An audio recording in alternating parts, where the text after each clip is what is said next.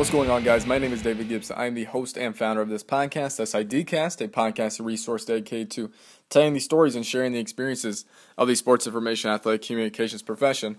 Mike and I kind of met briefly last year at COSIDA in Orlando. It was about a 6-hour ride for him to take him and some of his crew from Georgia State on down, and he was in a podcasting panel that me and John Rubin hosted.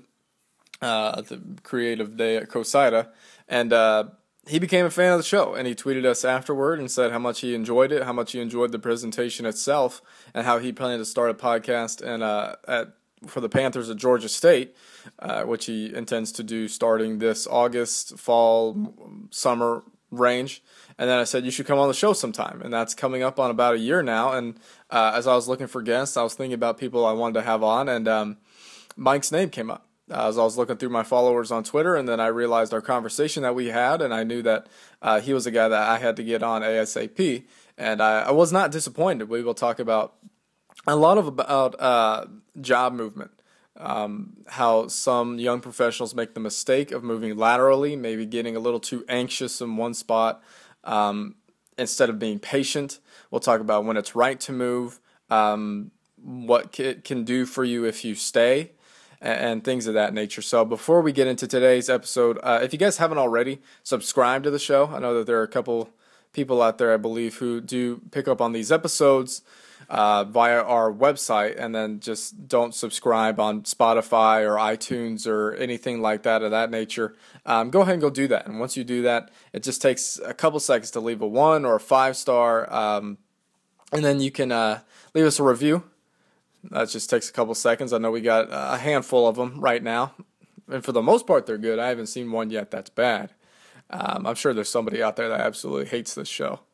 I don't know what to say to that person, but anyway, I think that most of our listeners enjoy the show very, very much, and I enjoy doing this. I get occasional emails and stuff about how much. If it's a new listener, they'll email me or send me a DM on Twitter, and they'll just say how much they enjoy it.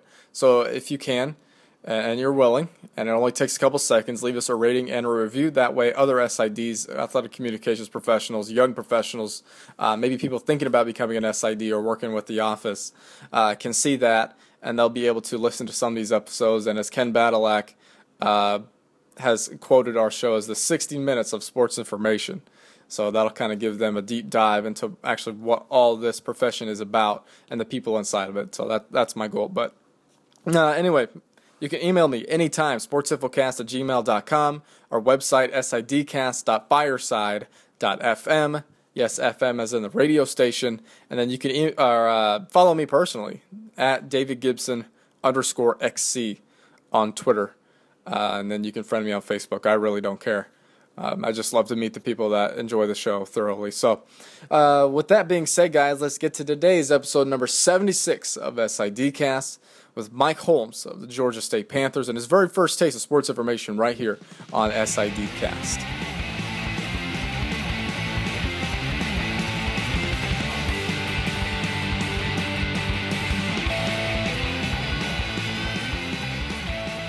Yeah, it's funny, and it probably is a little different than most. Inadvertently, I probably got my first taste while I was in high school. I moved down from New Jersey in the middle of my freshman year of high school, down here to Georgia. And a couple weeks in, the PE teacher, who also happened to be the boys' basketball coach, came over to me and asked if I had any interest in working with the team. And growing up, I played, as I like to tell students here at Georgia State, I played everything and excelled at nothing. So I love basketball, love watching, still, enjoy playing a little bit nowadays. But it seemed like something interesting I could get involved in while I was still playing golf and tennis at my high school. And so I kind of got involved. And by the time I was a senior there, it evolved from a manager-type role into almost kind of like an assistant coach type role. I would do stats during the game, help with film, do it, whatever the case that was. So I kind of think that was my first taste, and I think long term is something hopefully that as COSIDA keeps growing, we can get more high schoolers to kind of start to know what the sports information, sports communications field are. what it led to was through my mom, she actually worked with the wife of the sports information director here at Georgia State, Martin Harmon. So when I got to Georgia State back in 1998, he basically took a 5-minute call from me, and I said, hey, I don't fully know what you guys do, but I know I want to work behind the scenes in college athletics. I know you guys deal with the media and stuff along those lines. Is there any chance, I could come swing by your office, talk for a couple minutes? I wasn't looking to get paid or anything like that. Just kind of wanted that behind the scenes exposure. He took the call, as I said. We came in, we hit it off quick. And by the time we were maybe a week or two into volleyball season, they had me start working game day stuff. Shortly thereafter, learned stat crew, and it kind of built from there of my first experience of what sports information was. You kind of mentioned getting high schoolers involved, maybe with Coach Saida. This is a question I usually ask some people. It is a tough question. I don't mean to hit you with tough questions right off the bat, but what do you think is a good way that we can start doing that to get more exposure for the field? And it's actually a great question. I think one of the things we can do would actually still happen on campus. You always get students who are coming on visits, not just student athletes, but students in general. When they have, the big rooms set up where you have your College of Business, your College of Arts and Science, stuff like that, where we have a presence. Obviously, that takes a little bit of manpower and stuff like that, but it's kind of getting them interested in what it could be before they ever get to college. I think it would be tough to necessarily figure out how to get in front of them when they're 9th graders or 10th graders. But as they're starting to get ready to decide where they want to go to college and stuff, somehow being a part of that. I remember while I was in high school going to a couple of college fair type things of seeing what different schools offered and stuff like that. So almost something along those lines. I don't know exactly how it would work, but I think long term as we try to keep growing what we're doing, getting more students involved. That's obviously something that's big for us here at Georgia State. As I'm trying to, as athletics grows, get more students involved that can not only provide help to us, but we can also then help them build a resume. We get plenty of students. I just had a graduate position, or have a graduate position that's open, and got a lot of great resumes, but got a lot of resumes where people, hey, I love sports, but I've never really worked in it. Well, how can we get those people earlier on to start working in it, and so that by the time they come to college, they know, hey, I want to go work as a student assistant in the sports communications office or the marketing office or whatever that case may be. Awesome. So what were some things that you kind of did while you were at Georgia State? Did they allow you to do? What were some of your responsibilities? So yeah, my freshman year really started off just kind of with a lot of game day stuff. Whether it was the stat crew stuff or running stats or just being around. The old helping out in the office with the history files and stuff like that. And it just kind of grew. I was always kind of raised that whatever you're doing, do it, to your best ability, whether it's, maybe the most boring clerical work that exists, but do it right and do it properly. And so I think that mentality came across to the people in our office to the point that my sophomore year, they actually offered me a little bit of money and to basically serve as the men and women's golf contact. They knew I had a big interest in golf, still do. And so it kind of ran with that. It kind of grew a little more my junior year to where I really had full control of those sports, was helping run the men's golf tournament and all that, those kind of things. And then it actually got to the point my senior year, they offered me a full-time job working with women's basketball. And the funny thing is I turned it down. And people look at me now and, why would you ever turn down a full-time job? It's like the most stressful thing for a college student after college. But I still kind of wanted to live a little bit of that normal college student life where you can go out on a Thursday night and, have some fun and do all those types of things. But it was something that I still didn't know if it was going to be my long-term future. But that was kind of the 4 years of college that really, from day one, I worked in sports communications. Late in my senior year, actually got offered a graduate assistant position, not in sports communications, but to stay at Georgia State, working as the assistant golf coach. Stayed around because they were willing to pay for my degree. Made it for a year, before our head coach, Trey Jones, left to take the head job down at Florida State. He's still down there. And so that was kind of where my Georgia State experience for about a 5-year stretch ended. I didn't know if I'd get back into sports communications. On the collegiate side, I went to a conference office, the Atlantic Sun, and never knew, kind of what the path would be. But, obviously now that you and I are sitting here, that did come along a few years later. Yeah, and I read on your bio that you had a focus on entrepreneurship. We had Tyler Brocious on last week. He's also has the same kind of degree that you had, and then we even talked with Adam Martin from the Makers of Sport podcast on. He's a big entrepreneurship guy. So what did you kind of have in mind with that? You knew you wanted to work in sport, but you got a degree in business and a focus on entrepreneurship, and you I know that you owned was it a sports photography business? Mm-hmm. Yep. So there was two parts to the logic when I was a student here at Georgia State. And obviously most people in sports communications do the journalism field, the communications field, and I think that is a great degrees to get. I have no knock on that whatsoever. My thought was kind of two parts. One, if I ever decided to get out of sports communications, I wanted to have a degree I could fall back on, so that was the business route. But the other part of it was when you are getting a business degree, you're learning, how to write and do all those types of things as well. So I kind of felt like I was getting the best of both worlds of not having necessarily a journalism or communications degree and getting that. As for the entrepreneurship part of getting a master's, I always wanted to open a sports bar and seafood grill somewhere in the Caribbean. I know, not exactly what you'd be thinking when you're now dealing with somebody who's an associate AD in the sports communications field. That was kind of always the dream. I even had logos made up, all that kind of stuff. At the end of the day, I think I always just wanted to be able to control what I did and stuff like that. So what ended up happening was while I was working at the Atlantic Sun, the photographer we had that would shoot all the championships for us lived down in Florida, lived in Jacksonville. I'm a beach guy. Always have loved the beach. And I guess I kind of went through, instead of a midlife crisis, I went through an early 20s life crisis of, all right, I'm going to move to the beach. He and I are going to team up, go into business together. And for 3 years, we had a ton of fun. We shot a lot of collegiate athletic stuff, got into the youth side of photography as well, just because there was a lot of money to make on that side, and had a ton of fun.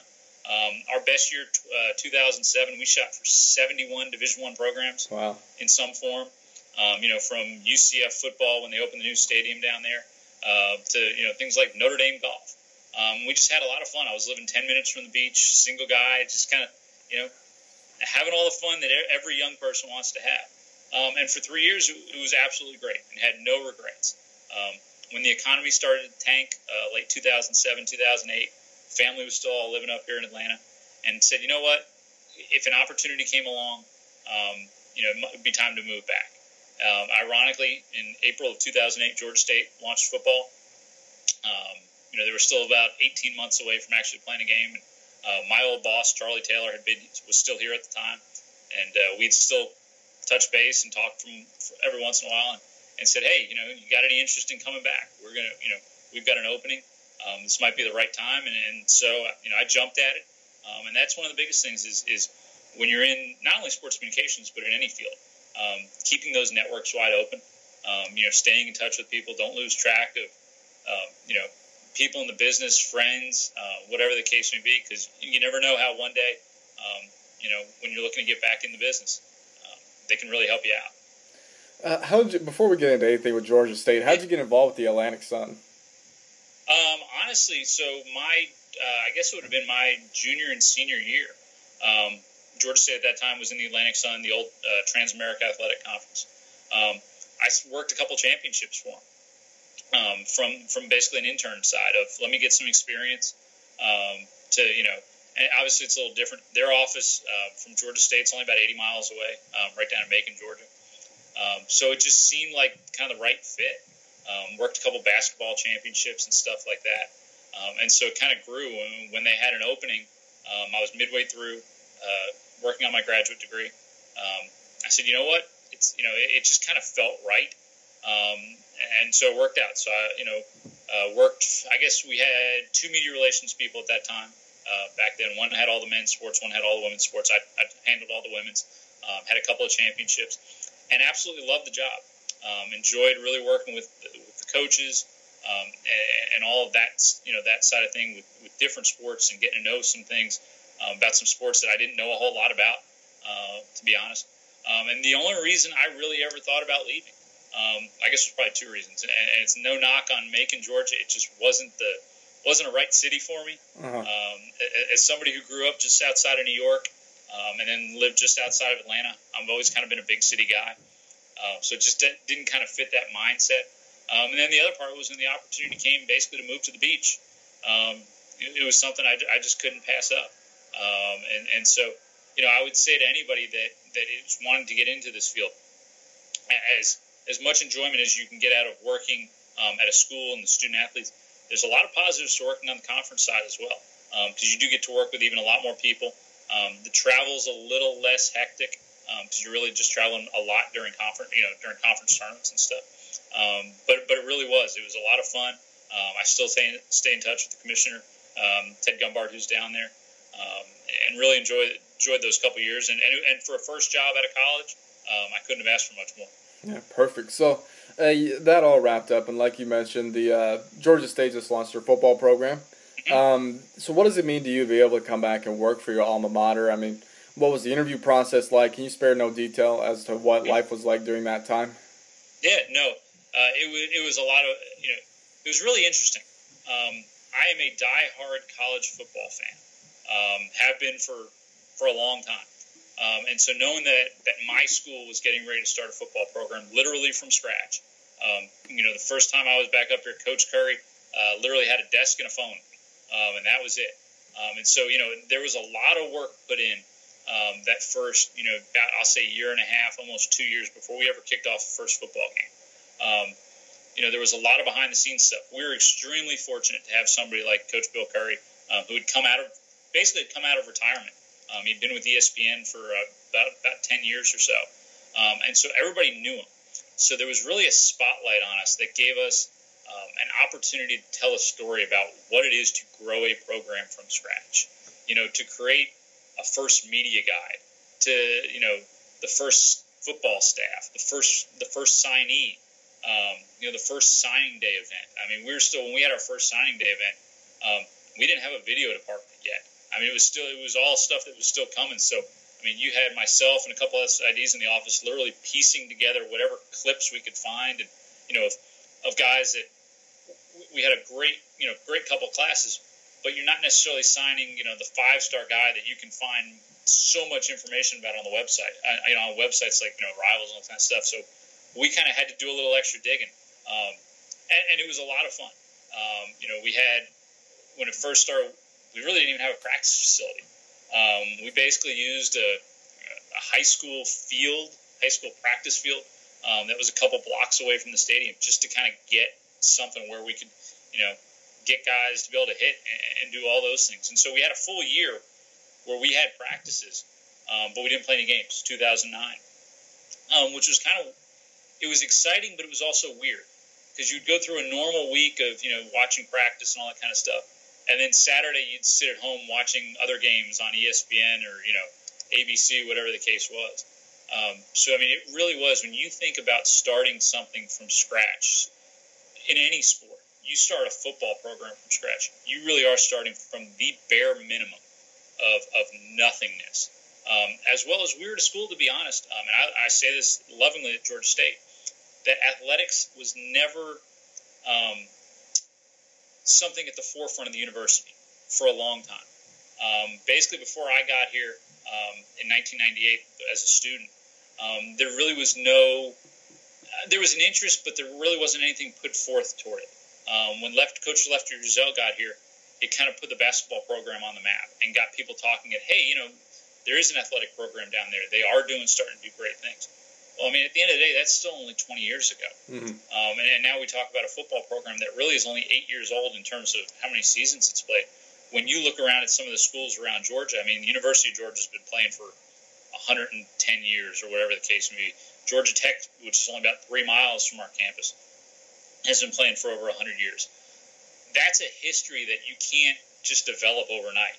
And obviously, I used to joke with people, we live in a society that's now 140 character world in Twitter speak.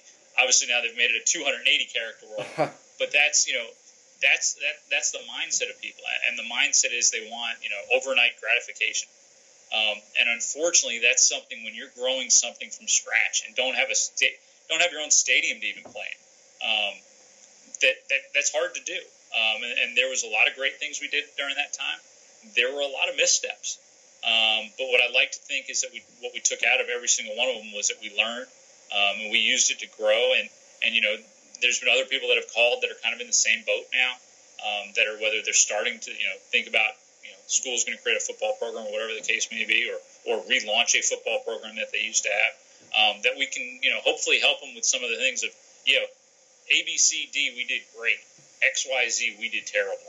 And that was with a staff that, to be honest, we had a lot of football experience, which was a good thing. And I think that helped us a lot, especially with the media in this town. It gave us some credibility right off the bat that maybe we would not have otherwise had. And then at the end of the day, I mean, we had one of the most, I'll call him, eloquent football coaches probably to ever grace the sidelines, Coach Curry.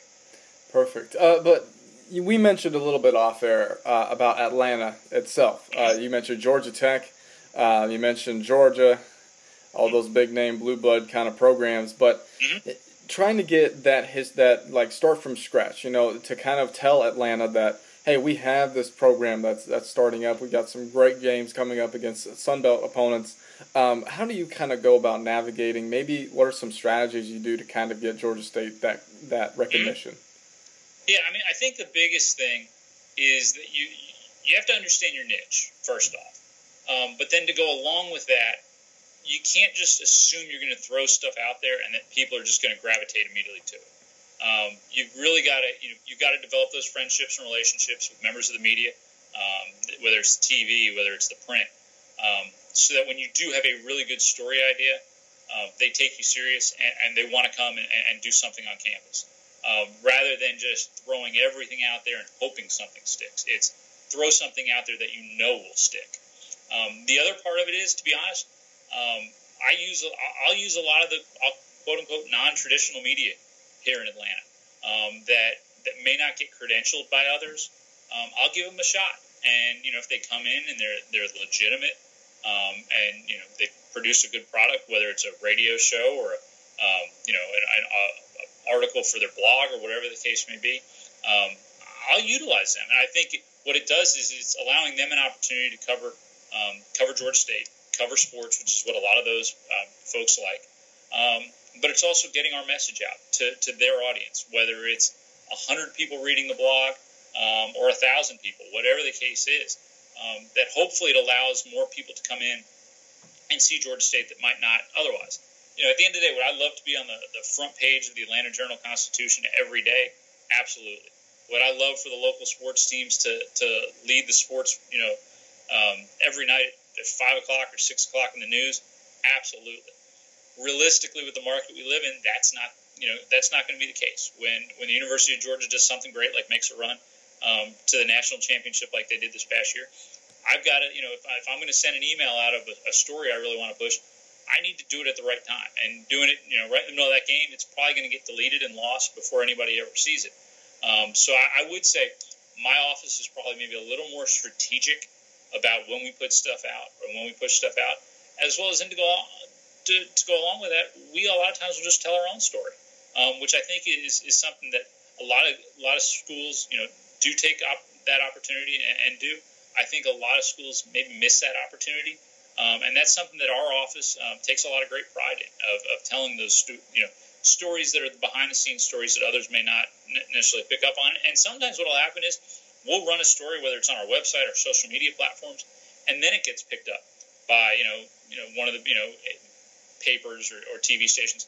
And I'm completely fine with that because we know what our audience reach is. Let's see how far we can push that audience reach, to the biggest individuals possible.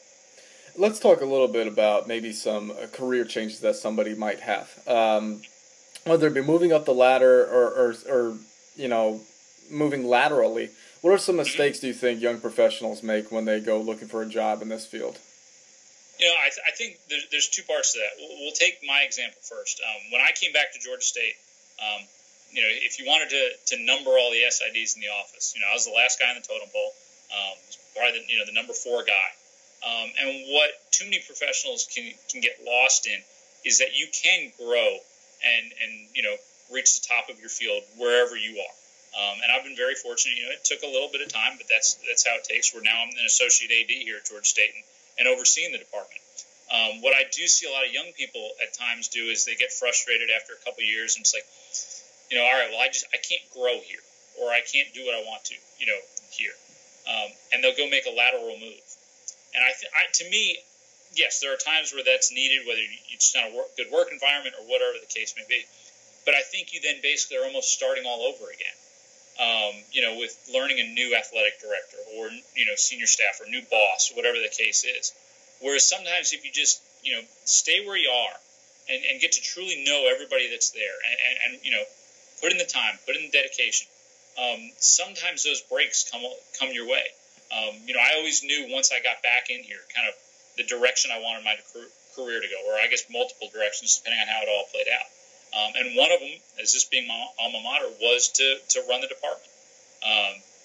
And as I said, it took a little bit of time, but I always kept that in the forefront of my mind, that if I just kept doing what I was supposed to do, worked with our coaches, worked with our student athletes, worked with other departments within Georgia State, that if an opportunity ever came along, that hopefully I would get a fair shot at it.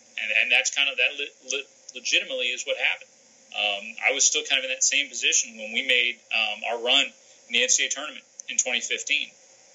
And after the success we had, a guy who was running our department, in so many words, retired, moved away, and I was given the opportunity from our AD, who came to me and said, you've done everything right. You've worked hard. Obviously, Georgia State means a lot to you. Do you want to be the guy that runs the department? And so I took, I don't know if I was fully prepared for it. I still don't know 3 years later if I'm fully prepared for it. But, I took that opportunity and ran with it. And to go back to where I see some young people go astray is that, they'll go to a school, they'll work for 2 or 3 years, they'll kind of be in the same spot. And instead of, trying to continue to move up or maybe move elsewhere to move up, they'll go, all right, well, let me go see if the grass is greener over here or over here. And a lot of times I think that's where they get stuck and they're never able to kind of start growing, because every 2 or 3 years they're just kind of doing the same thing. And so hopefully, that's kind of one of the pieces of advice I give to young people, not just in the sports communications field, but in the real world in general, because I'm sure if it's happening in our field, it's probably happening elsewhere. And what it's going to do is it's just going to take you a longer time to really reach the goals and where you want to get to. Awesome. So you kind of mentioned those times to where it's all right to kind of move away from where you are, whether it be a bad work environment or something like that. So how is somebody going to get prepared for those types of opportunities, or maybe take advantage of those opportunities when they arise? I think the beauty of the industry we work in is that a lot of people do really enjoy helping younger people that have kind of been in that boat. And, some of the things that COSIDA obviously offers with the mentorships and stuff like that. I don't think you can ever get to know too many people in our industry. Continue to always network, whether it's at COSIDA or even, when you're on the road. For those of us, a lot of people in the sports information profession get to travel with their sports. Some don't at some of the lower levels as they're kind of growing, or the smaller departments where it's just not really feasible. But when you do get the opportunity to travel, make sure you not only interact with the SID that if you're at a basketball game, the opposing basketball SID, but the other people in the department if they're around, because you never know down the line, how that may be a benefit for you. And it may not necessarily be job related, but it may be helping, whether you're doing a research project or something on something, or who knows, on a variety of topics. But the more people you can get to know, the bigger your reach is. As you go out, and whether it's, from finishing up as a student assistant to go get a job or to go get a graduate assistant position, it can really help that, when people have, faces and names, it's just something easier. You and I talked a little off air when we first met down at COSIDA last year, and then when you reached out about doing this, to me it was instantly a no-brainer. You and I had reached, we had talked to each other. even if it was just a couple minutes down at Cosida. But I was like, yeah, those are the types of things. So even when you're at Cosida, there's a ton of things going on. Even and not just when at night comes around and there's the parties and some of the extra events during the day. If go introduce yourself to people. If there's a few people standing around and maybe one of them, well, go over say hi to them, but also introduce yourself to others because you just never know down the line what could happen. Will Owens, who's on our social media team right now, that's how he landed a GA spot here at Georgia State. He was a senior up at Western Kentucky. They came down and played us here in football. I guess it was about our third or fourth season. And it just kind of, introduced himself to everybody. And about 3 or 4 months later, we had a graduate assistant position come open. He put his name in. We already knew the name. It was easy for us to call the head guy at the department at the time, and he had great things to say about Will. And so it was easy for us. And that's what you always want, and that's what I always want with my staff is when I'm hiring somebody, I don't want to risk them being a flop. You can put great stuff on a resume, but if you don't really, if I don't really know you or can talk to people who I truly trust, I don't want to go through all the work of bringing you in, and 6 months later having to get rid of you if I don't have to. Because as we all know, the hiring process, at every school can be a little bit tricky, can be hard at times. So whatever, those types of things. And I've been fortunate that everybody we've brought in over the years since I've been here has worked out great. Those who have come in as graduate assistants have gone on to work at some really great schools like NC State and Notre Dame and Florida Gulf Coast and North Texas. So I think that kind of all builds into what we're trying to do here. Let's talk about something now that I think that you and I kind of have the same opinion on. That's the work-life balance stuff. Mm-hmm. That's like these we constantly kind of emphasize. We'll even touch on it. Maybe even the fun questions here at the end. Mm-hmm. So some people think that they don't achieve it. Before I say something that I shouldn't, what do you think is a great way to kind of realize for other SIDs that, hey, this is possible? What are maybe some steps that they can do to kind of have that balance that they so eagerly mm-hmm. want? Yeah, I get very frustrated by people who say you can't do it in our business because I think you absolutely can. You just have to.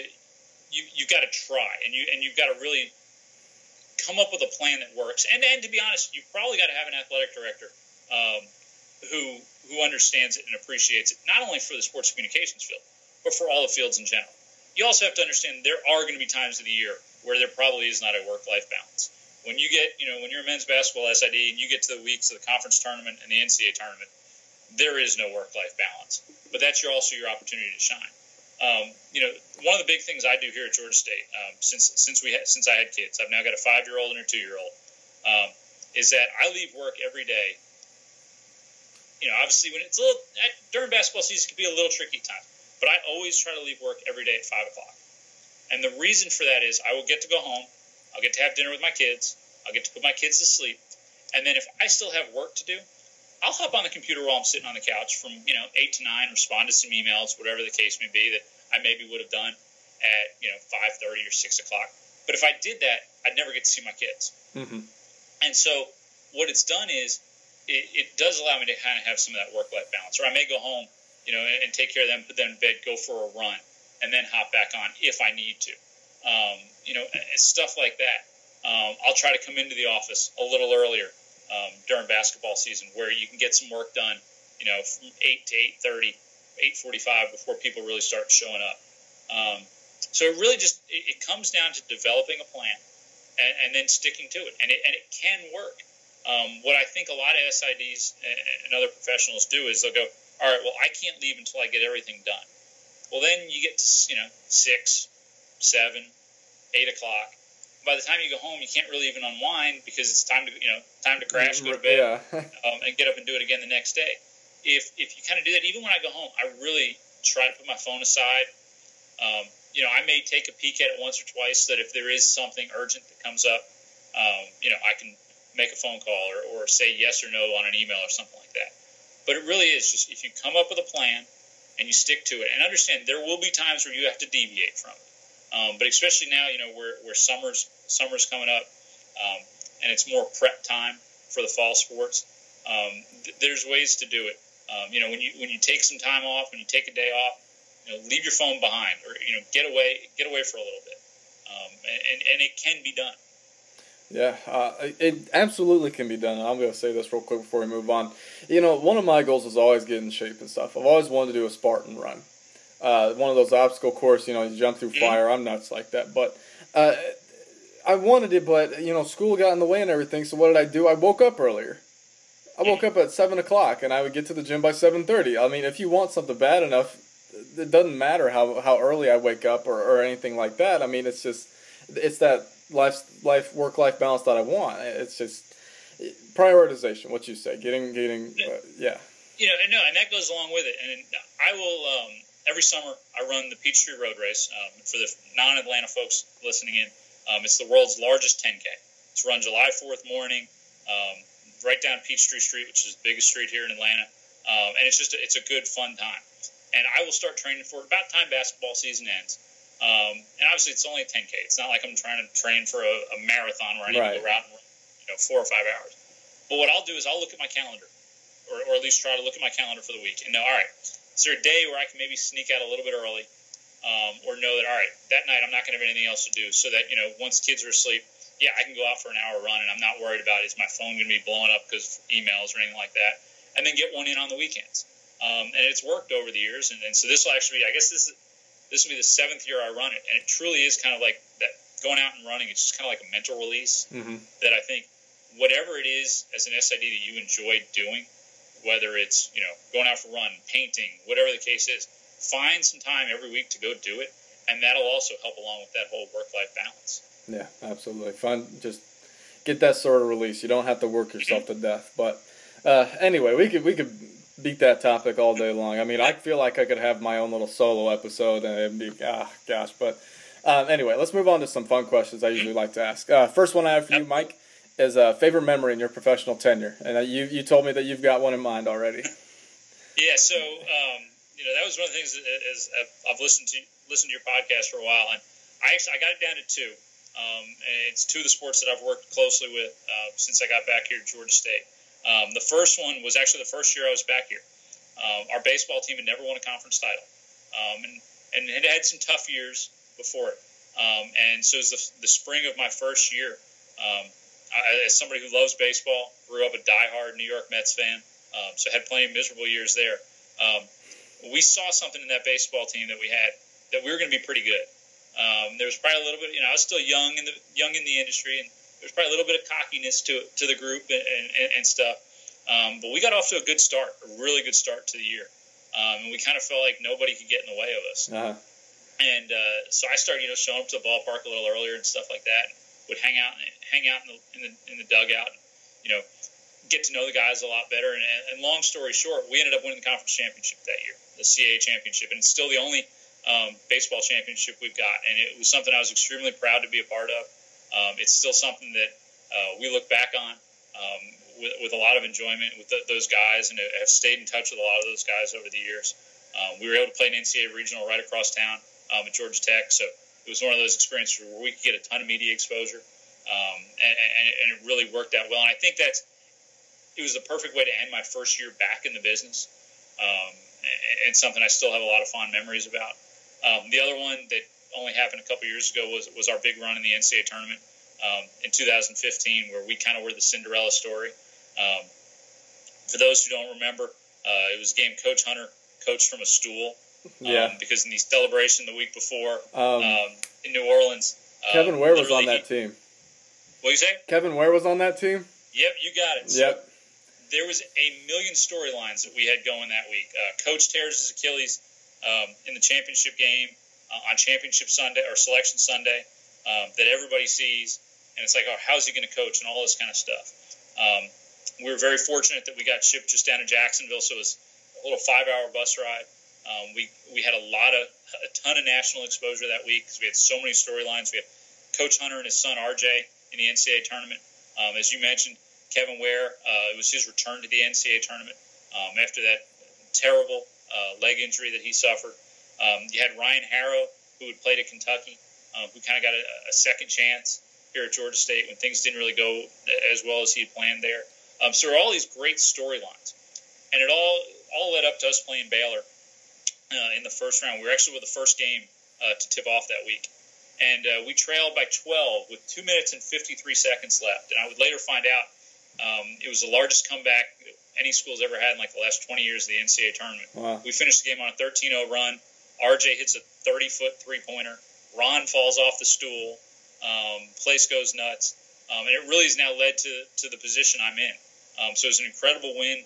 2 days later, we unfortunately lost to Xavier in a game that was the highest shooting percentage game in like 10 or 15 years of the NCAA tournament. So we were able to still go out, with our heads held high. It was a ton of fun that week. I made contacts with, as somebody who loves sports, with so many great people in the industry, people that I still stay in touch with today when we have some really great things that happen at Georgia State. And so it was always a lot of fun. In my office is a large 24 by 36 picture of RJ the shot. As well as right underneath it is the actual stool that Ron sat on that week. I've just always kept it for one day when we have a Georgia State Athletics Hall of Fame. Love to put it in there, but that whole week meant so much to the program and so much for my career that it'd be hard for me not to mention that as one of my favorite moments since I've been back in this business. Yeah, fun fact, I was front row for Kevin Ware's injury. Were you really? It was probably about 10, 15 feet away from me. We spent a lot of time, I don't want to say talking about it, but talking about everything that kind of went on around it. And then even when Louisville won the Final Four that year, it was actually here in Atlanta at the Georgia Dome. So he and I, we didn't know each other at the time, but we would talk about it later on, work together. Unfortunately, most of the time, he was pretty well drugged up, trying to keep the pain away of, I don't ever want to think about getting a rod stuck in my leg or put into my leg. But, we had a lot of fun that week and got to tell a lot of great stories, and it's something we still reminisce about, obviously, a few years later. So what about on the other side of the coin? What's your biggest horror story? I will say I've been very fortunate that I really haven't had a whole lot. I don't know if this would necessarily qualify as a horror story, but an unfortunate situation we had here at Georgia State earlier this year.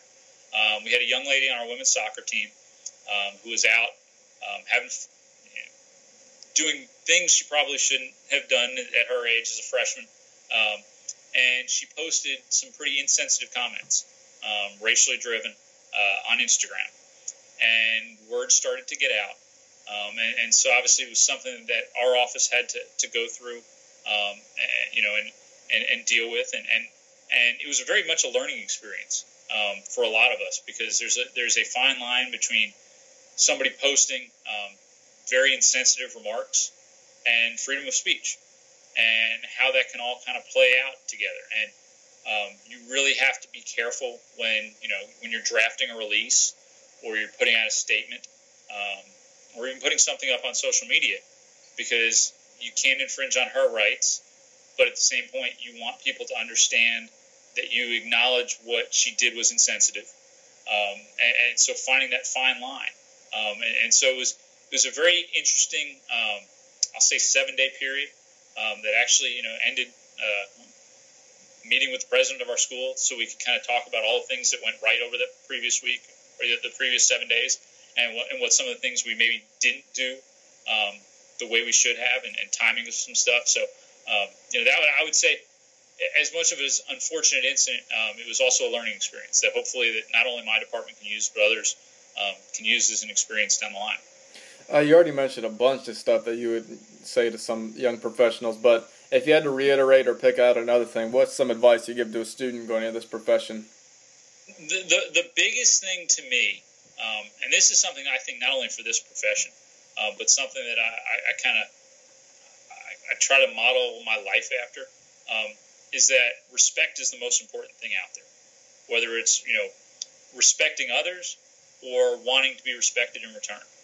And if you can I don't want to say master that, but if you can truly understand that, everything else you want in life will come along with it. If you have the respect of your athletic director and you're respecting others, when it's time for a promotion to come up, you might have a shot at it. If you have the respect of, fellow SIDs, if you need help, they're going to respond to an email a whole lot quicker. So to me, that's the one thing I probably reiterate more than anything else, is that always work toward being respectful and garnering respect. And as I said, I think that's something that came along well before I ever got in the sports communications field. I'm sure that came along from my parents, many, many years ago. But I've always followed it, and it seems to work pretty well. Awesome. So what is one thing you're interested in to learn more about in this profession? The one thing that I kind of want to keep pushing in this profession is learning more on the video and graphic side. It was something that I kind of always started to enjoy doing, was a little more basic.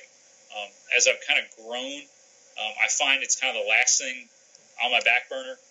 When you're running a department, there's a lot more paperwork. There's a lot more meetings. There's a lot more of that type of stuff. And at some point, something gets cut.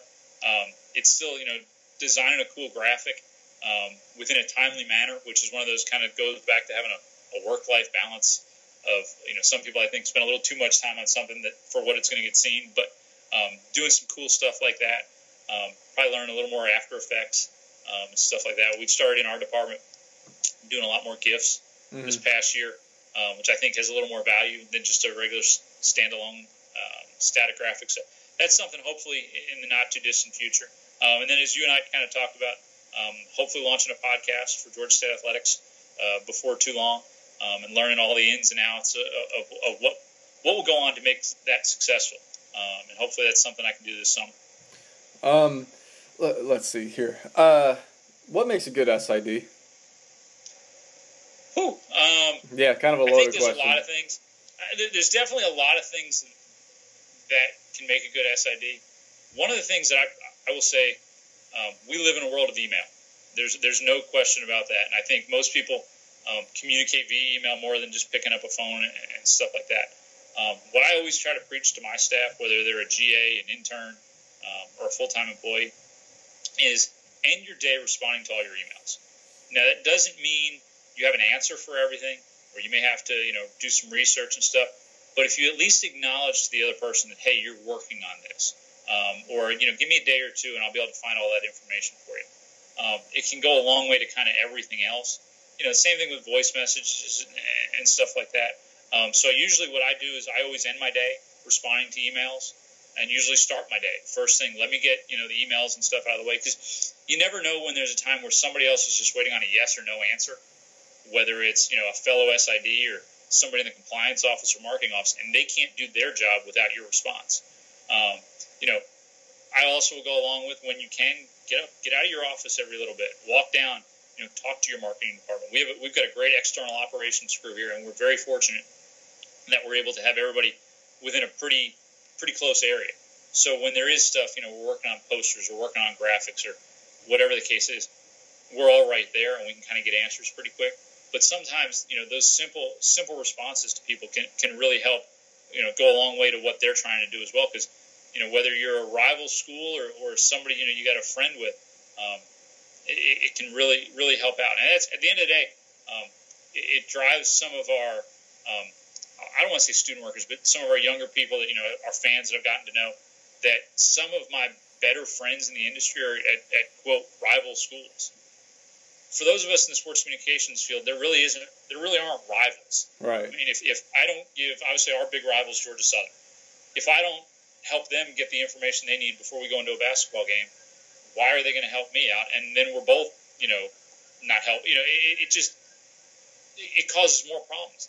We're there to, our whole field is there to help each other out. And I think for the most part, everybody does a really good job with that. We already kind of talked a lot about work-life balance. You do some running. You like the beach. Is there anything else you do to have fun? When you have a 5-year-old and a 2-year-old, they keep you on your toes 24/7. So obviously there's a lot of time spent with them.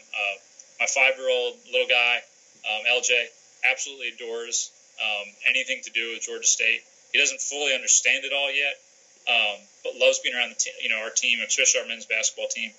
And they treat him so well, it's just ridiculous. My little 2-year-old has got me wrapped around her finger, to the point that, I joke with people, when she's 16, it's not going to be, hey, Dad, can I have a car? It's going to be, hey, Dad, can I have a Porsche? And my response is going to be, yeah, sure, of course you can have a Porsche. So that takes up, a large chunk of that, after work time. Thankfully, I have an incredible wife of 7 years who understands what I do for a living. And when we are in season, goes the extra mile, the extra distance to take care of some of that stuff. And then, when we get out of season, make sure I'm well aware that I'm out of season, and can take care of some of those honey-do lists and all the extra stuff that, I don't have during basketball season, stuff like that. Next time someone's in Atlanta, what's your restaurant or bar recommendation? If you've got a little bit of time in Atlanta, and obviously there is a ton of great food in the city. We are fortunate that our campus is in the heart of downtown. My favorite place, there's only two of them in Atlanta. It's a little taqueria called Verde. Great tacos, great scenery, nachos, all that whole 9 yards. Love it to death. Actually just took my wife there for Mother's Day on Sunday. Relatively inexpensive too, which is really cool. If you're just in town quick, hit up anyone on campus, whether it's playing us at Georgia State or whatever. Hit up one of the barbecue spots. There's a ton of great barbecue in this town. Whether it's Daddy D's, which is actually right across from our football practice facility, or Fox Brothers, which is right down the street. I mean, there's so many barbecue places in this town. Any of them that look like a dive means they're really, really good. Oh, cool. If anybody wanted to get in touch with you, maybe follow up with you, network with you, what'd be the best way to do it? Really, email, Twitter, whatever the case is. I do love interacting with young people, as we talked about earlier. My email address is rholmes, HOLMES, at gsu.edu. I'm also on Twitter. Don't post a lot of Georgia State stuff on there, but have a lot of fun with my favorite teams and stuff. I've taken an interesting route, I guess, from a Twitter handle in the world of SIDdom, if that's a word. It's actually Mr. Beach Bum 23. I had it before I got back in the field. Just kind of felt like it gave me some personality, something a little different. People remember it. So I've kind of always got it, but feel free to reach out. I'm always glad. As I love helping young people out whenever I can, especially when we're now kind of in an off season where I can take some more phone calls or shoot some more emails, whatever the case is. If I can lend a hand, that's part of what our industry is and what I think is really good about it. Perfect. Well, Mike, thank you very much for coming on. I really do appreciate it. Absolutely, and all the best to you is I know you're up to mid-70s in episodes, so 100 is going to be here before you know it. Yeah, I know it. I don't know what I'm going to do. I got to do something special, right? That's going to Absolutely. be, yeah, I don't know. We'll think about something, but again, thanks for coming on. I really do appreciate it.